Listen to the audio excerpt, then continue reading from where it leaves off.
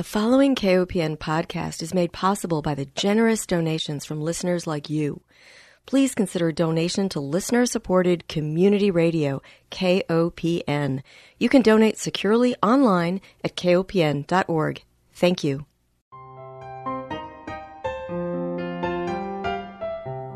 Hi, welcome to Food Sleuth Radio, where we help you think beyond your plate.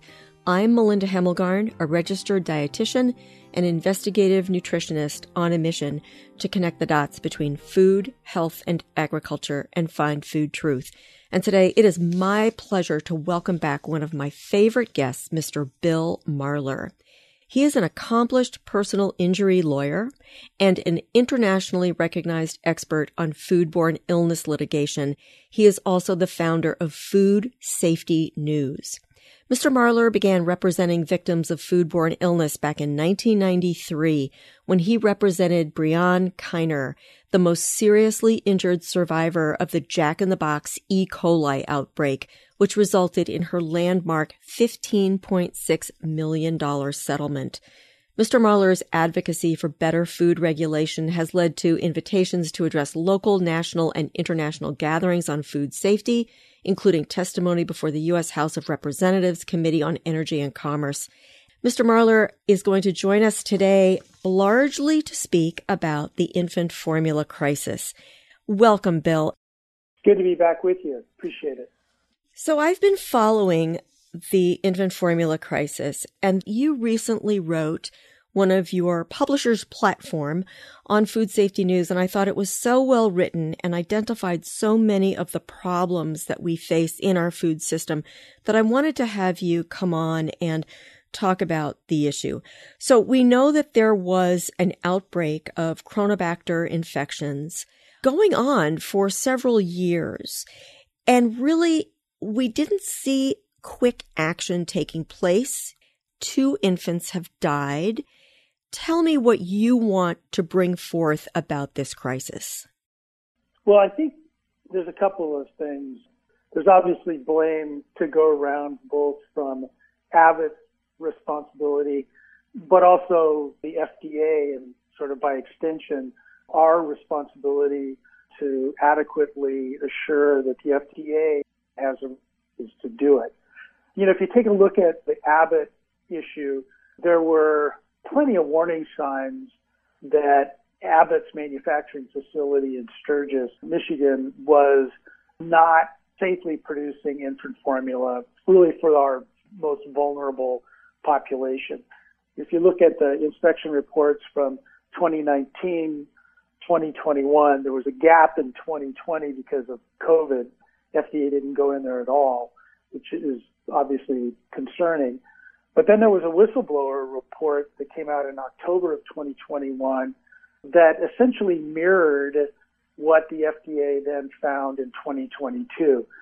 So there was enough problems going on, positive Cronobacter tests in product, positive Cronobacter tests on equipment that should have been blaring sirens and red flashing lights to Abbott that they needed to up their game in the production of infant formula. Exactly. We should talk a little bit about Cronobacter because this is an organism that is not tracked the way Salmonella and E. coli is. Why is that? That is a very good question. And I helped a group named STOP, which is essentially a group that was formed after the Jack in the Box outbreak to advocate for victims. They just wrote to the CDC and the territorial epidemiologists requesting that Cronobacter be a reportable disease in all states. Right now it's a reportable disease in only one state, Minnesota. And why that's important is E. coli, Salmonella, Listeria is all reportable. So if somebody gets sick in Florida and Texas and Louisiana, Oregon, those illnesses are reported both to their state health departments and then on to the CDC, which then can be tracking to see if there's some common connection between these people. So if you're missing 49 states, you're really at a disadvantage to catching an outbreak sooner rather than later. So I don't know the rationale behind having Coronabacter not being reportable. It's likely that because it's such a rare disease, which begs the question is maybe it's because it's not being reported, but that, into my view, is something that needs to change. Do you know the source of Coronabacter? It is an environmental pathogen. So like Listeria, it is in the environment. And so that does make tracking the cause of Coronabacter somewhat more difficult. For E. coli, Salmonella, it tends to be an animal fecal bacterium, where like hepatitis A is a human fecal virus. So you start to kind of know where they come from. But things like Listeria, things like Coronabacter are in the environment, and so make it somewhat more difficult to particularly track. Okay. Now, we should talk about who is responsible for ensuring a safe food supply, and specifically infant formula. We've got the U.S. Department of Agriculture, and we've got the Food and Drug Administration largely looking over food. Who is responsible specifically for infant formula, and what happened in this case? You mentioned that they didn't have inspectors during the heat of the COVID outbreak, but are there not individuals within manufacturing processes that also do safety checks in addition to what FDA and USDA might be responsible for? Right. So in the most simple terms, the breakdown between USDA and FDA essentially is that USDA division of what's called Food Safety Inspection Services, FSIS, they do meat. They do poultry, they do beef, they do pork, and that's what they do. The FDA does essentially everything else, except they do fish, but they don't do catfish. USDA does catfish. So, and then there's some breakdown sometimes between pizzas, depending upon how much meat there is, they actually might be reviewed by both entities. So it's a little confusing, but ultimately right now, the FDA is responsible for infant formula. Infant formula is considered to be a high-risk food item, and so has sort of a higher level of scrutiny, or should have a higher level of scrutiny from the FDA. But generally speaking, at best, they get into a plant once a year. That's in stark contrast to USDA inspectors in meat facilities that are in these meat facilities every day inspecting. Mm-hmm. But your point is absolutely, there's DPs of food safety, there's line people working at these factories that should be responsible for food safety. If you've looked at the consent decree that the FDA filed a lawsuit against Abbott, and then they did a consent decree about what they were going to do, they specifically named the director of food safety as a defendant in the lawsuit. Mm. Well, there were falsification of records at the plant. There was also a whistleblower. Mm-hmm. Can you tell me a little bit about the whistleblower in particular?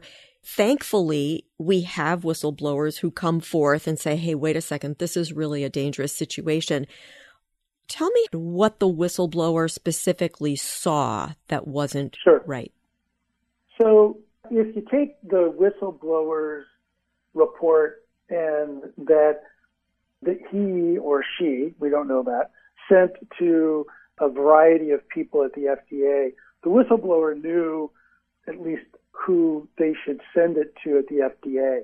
And the FDA appears to have just ignored it, at least ignored it, and haven't really discussed when they were aware of it and what they did with the information. But they appear to have essentially ignored it until it became public.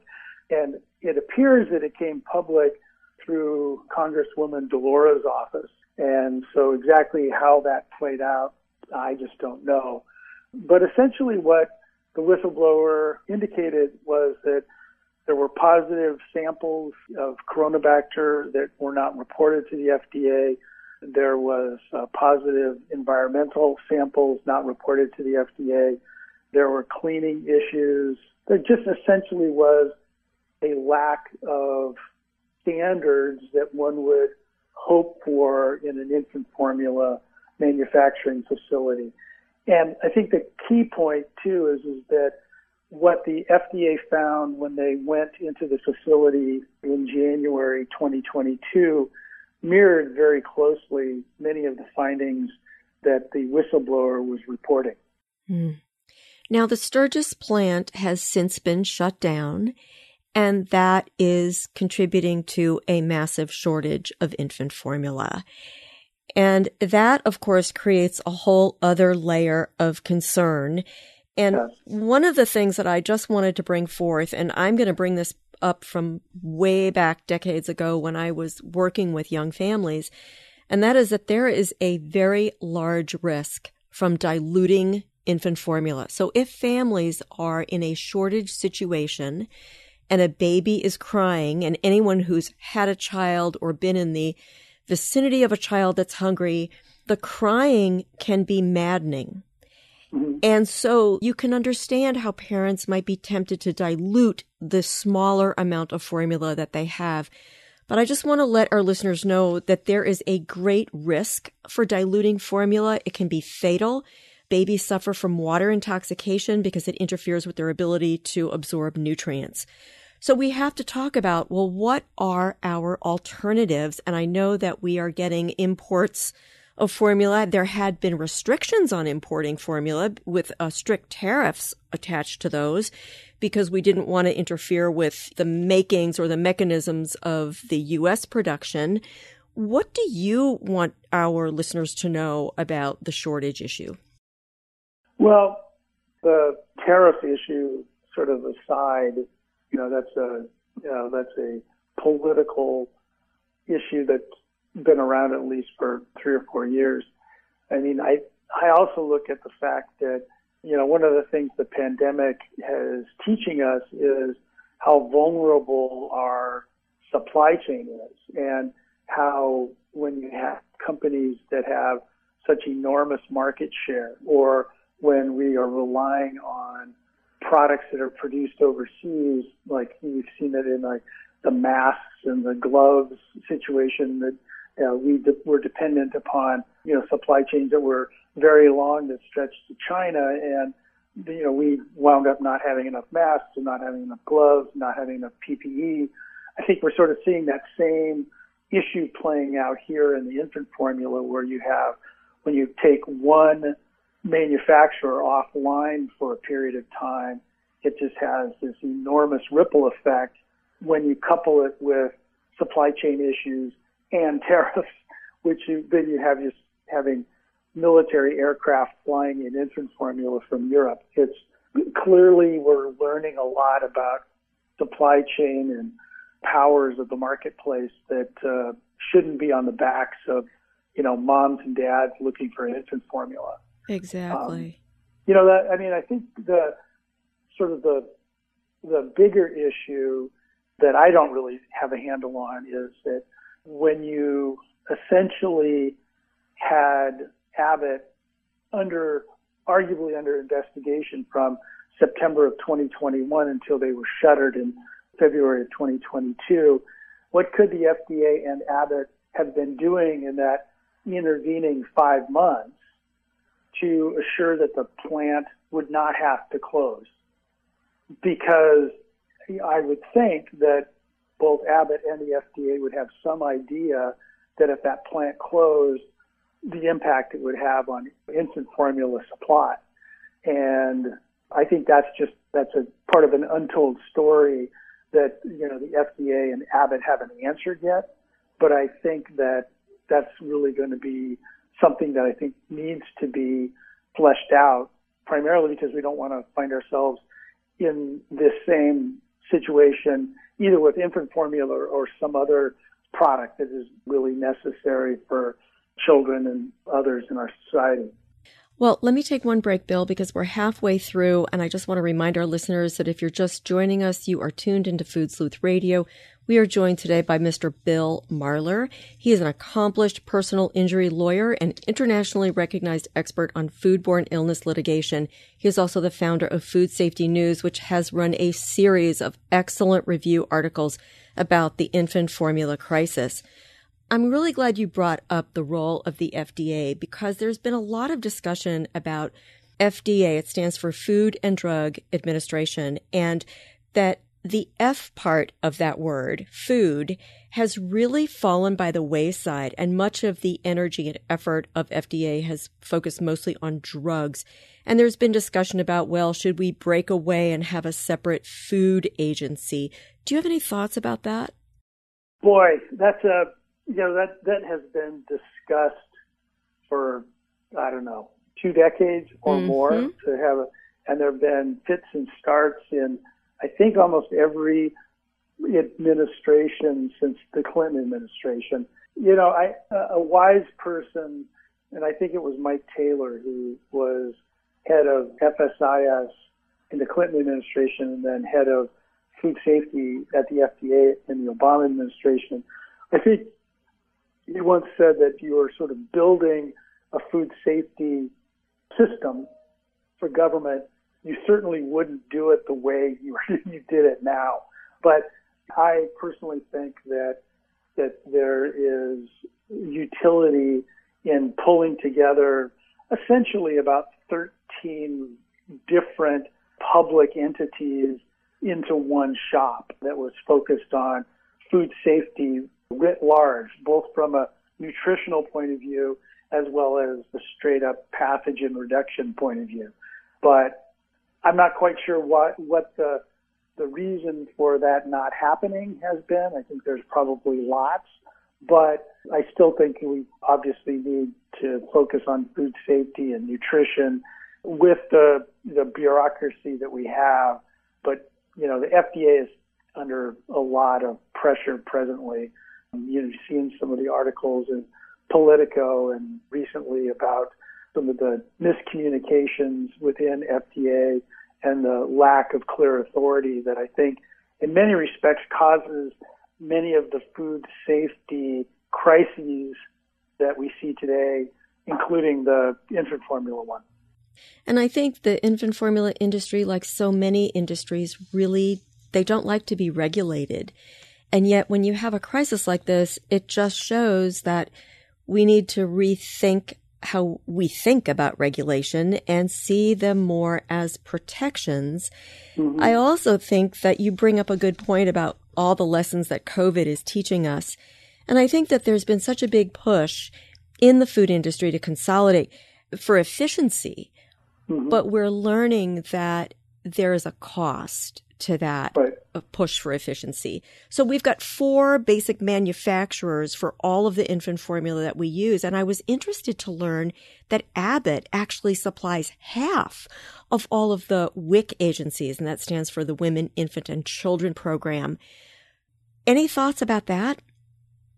We live in a capitalist, market-driven economy, and going back to one of my bachelor's degrees was in economics. And so one of the things about capitalism is that if left unchecked, it does tend to skew towards monopoly. And that's what we're seeing. And, whether it be a monopoly or an infant formula, capitalism will skew that way. The other thing, too, is that with globalization, there's all kinds of benefits to globalization, prices being reduced, having market commercial relationships with countries that perhaps we normally would be competitive from a military point of view. But one of the problems all of that has is that when there's a crisis, whether it's a production failure at an infant formula factory that deals with 40% of the supply, or COVID and you need gloves and masks, but they're all made in China, it becomes problematic. And that's where regulatory balance needs to be added to the equation. Absolutely. So if you had some sort of a magic ball where you could look into the future from a legal perspective, what do you think the future of infant formula production is going to look like as a result of this tragedy? Well, I do think that you can see from the consent decree that the FDA and Abbott entered into, I think Abbott is facing some level of civil liability on behalf of the victims of this tragedy. But also I think they have to worry fairly significantly about the criminal fines, most likely, not jail time. But I think you looking at this company may well be facing some criminal sanctions for what happened. Longer term, I think that there are I think we've learned a lot, both in COVID and by this crisis, that there likely are products that we need to make sure that we have adequate, shall we call it, surge capacity when there's a crisis. So we aren't left flat-footed or without, whether it be infant formula or N95 masks. Right. And I think, too, that this is a wake-up call that while breastfeeding is not as economically favorable to the industries that are making infant formula, I think it's important for women to understand that infant formula is really expensive and it costs about $1,000 a year, where breastfeeding is essentially free for the 500 extra calories that women need to consume to produce the breast milk. But our hospitals really aren't geared towards supporting women and their newborn babies. There rarely can you find a lactation consultant on staff 24/7, although they're needed that often. I think we as a culture need to look more in terms of how can we support mothers and their new babies. We say that we love children and we want to support them, but when it comes right down to it, we don't seem to behave that way. I couldn't agree with you more. And as a father of 3 daughters, we had the luxury, and my wife was able to stay home and breastfeed and, work part-time, and that worked out great for us. But we as a society need to really come to grips with supporting moms and babies. I know that in my law firm, we have both a father and mother parental leave, 4 months. And of course, my oldest daughter just told me that the company she works for has a 5-month policy. So now I'm under the gun to increase that. So, that's great. But the fact is that we need to do that. And businesses do need to support, government needs to support moms and dads, in this real critical point where the first months of life of these babies is so critical to their health and their future well-being, both to the individual child, their family, but also to all of us. So I think we really need to step up our support for that. And exactly how we get there, I'm not sure, but I know I'm going to add another 4 weeks to my leave policy to make me at least equal to my daughter's employer. Well, it's really wonderful whenever an employer shows that kind of respect for their workers. We give a lot of lip service to essential workers, but treating essential workers with respect, and that means helping them through childbirth and supporting their new babies, is really important. I really want to talk about the value of food safety news in the remaining time that we have. We just have a few minutes. And I've been a big fan of your newsletter and your personal blogs for many years. And I love to track, for example, the food recalls that you have. Most recently, I've been reading about Jif peanut butter, as well as keeping track of what's new in the Salmonella and the Chronobacter infant formula contamination stories. But how do you keep up with all of this recall data? It is mind-blowing, isn't it, to see just about every day there's a recall? Well, the great thing is, real quickly, I started Food Safety News in 2009, early 2009. It essentially was a run-up to the coverage of the Food Safety Modernization Act. There were just a lot of really great reporters at some of the major newspapers and magazines and TV stations that had just sort of disappeared who covered food safety. And I just saw that it really there was a need for it. So I hired a couple of reporters, and then we now are up to 4 full-time reporters, one in Europe, one in New York, one in Kansas, and one in Colorado. And they pretty much cover the world, and they have contacts and pay attention to what governments are doing around the world with respect to recalls, food safety. They go to all the major food safety conferences, the International Association of Food Protection in Europe just happened. The Food Safety Summit just occurred in Chicago. So it's a labor of love for a bunch of really good reporters, and I'm really pleased that I've been able to sort of help support them. Well, this is a one-stop shop in terms of anybody who wants to keep up with what's going on in the larger food system. And I just was perusing some of your titles under the recalls. 90 tons of bacon topping recalled because of metal pieces. It's mind-blowing, isn't it, to think about the quantity and what happens to that, especially as we're getting so focused on climate issues and food waste and resource use for all of this. Any final words on these larger issues?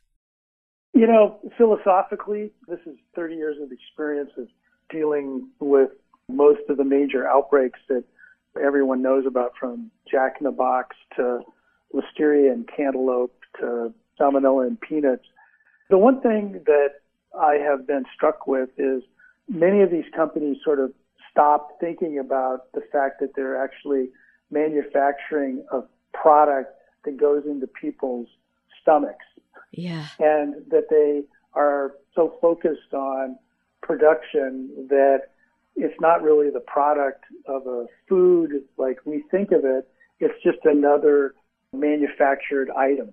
And I think that that's really what manufacturers and regulators need to focus on, is that these are products that go into many times the most vulnerable individuals' mouths. It's our children, our elderly, our immune-compromised citizens. And I think they need to take a real hard look at how they're doing it and realizing that it's a very special type of a product. It's not some car part.